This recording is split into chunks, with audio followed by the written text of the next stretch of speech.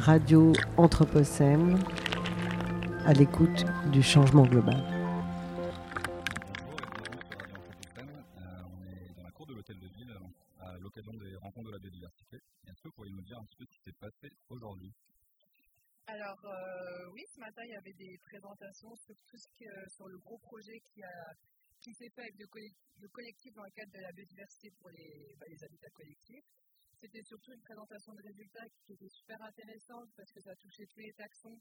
Et pour une fois, on avait des chiffres en fait qu'on pourra réutiliser, même s'ils ont dit des choses qu'on savait déjà. Là, c'était vraiment un état des lieux qui était vraiment axé sur la recherche et on a eu des résultats très précis. Donc à réutiliser en tout cas pour toutes les personnes qui étaient là, c'était super intéressant. Et dire juste deux, trois mots de ces résultats qui vous ont intéressé vous particulièrement. Vous travaillez pour la LPO, c'est ça? Oui, c'est ça. Par exemple, les inventaires qu'ils ont fait, le nombre d'oiseaux qu'ils ont pu recenser, donc 53 espèces sur tous les sites qui ont été inventoriés. Les chauves-souris, pareil, l'inventaire qui avait été fait par nos collègues de l'Ain, où il y a une quinzaine d'espèces qui ont été inventoriées sur. Donc c'est plutôt pas mal, c'est plutôt encourageant. Puis d'autres taxons aussi que je maîtrise un peu moins, tout ce qui est arthropodes, champignons, la botanique. Donc très intéressant aussi, des espèces qui étaient plutôt plurielles, plutôt rares, plutôt exotiques.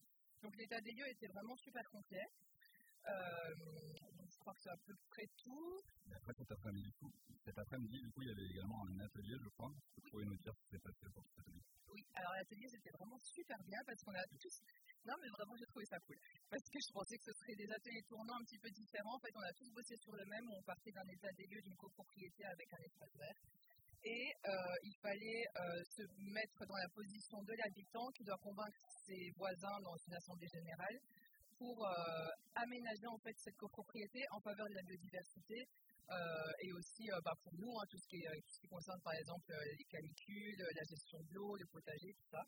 Et il y a eu, pour je pense tout le monde, énormément d'acteurs autour de la table, que ce soit des élus, des habitants, des associations de protection de la nature, mais de différents milieux.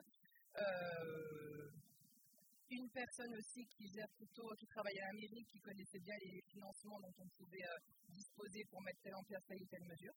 Donc du coup, c'était super complet, les échanges étaient très intéressants. Vous repartez avec quel type de piste de solution pour essayer de convaincre ce voisin ou cette voisine de l'intérêt de favoriser la biodiversité dans sa copropriété? Avec beaucoup de pistes, en fait là ce serait long à expliquer, on a brassé énormément de choses, donc si je fais toute la liste, il faudrait presque que je refasse la télé. Une ou deux? Par exemple, je peux travailler sur la gestion différenciée. En fait, il faut vraiment concilier tout ce qui est pratique de ce qu'on veut, dont on a besoin pour son espace, et la biodiversité, et vraiment faire une conciliation. Si on veut mettre des balançoires pour les enfants, il n'y a pas de souci. Si on veut mettre un barbecue, il n'y a pas de souci. Mais on peut aussi faire des espaces plus nature. Et il faut surtout trouver des choses qui sont peu coûteuses, accessibles, sinon ça fait beaucoup trop peur aux habitants. Et aussi faire pas mal de choses en lien avec le climat évidemment, parce que c'est quelque chose qui parle à tout le monde. Par exemple, si on dit qu'un mur végétal peut perdre 2 degrés à l'intérieur des immeubles, ça normalement on arrive à convaincre tout le monde. Un grand merci pour cet échange et le temps que vous nous avez donné. Merci à vous.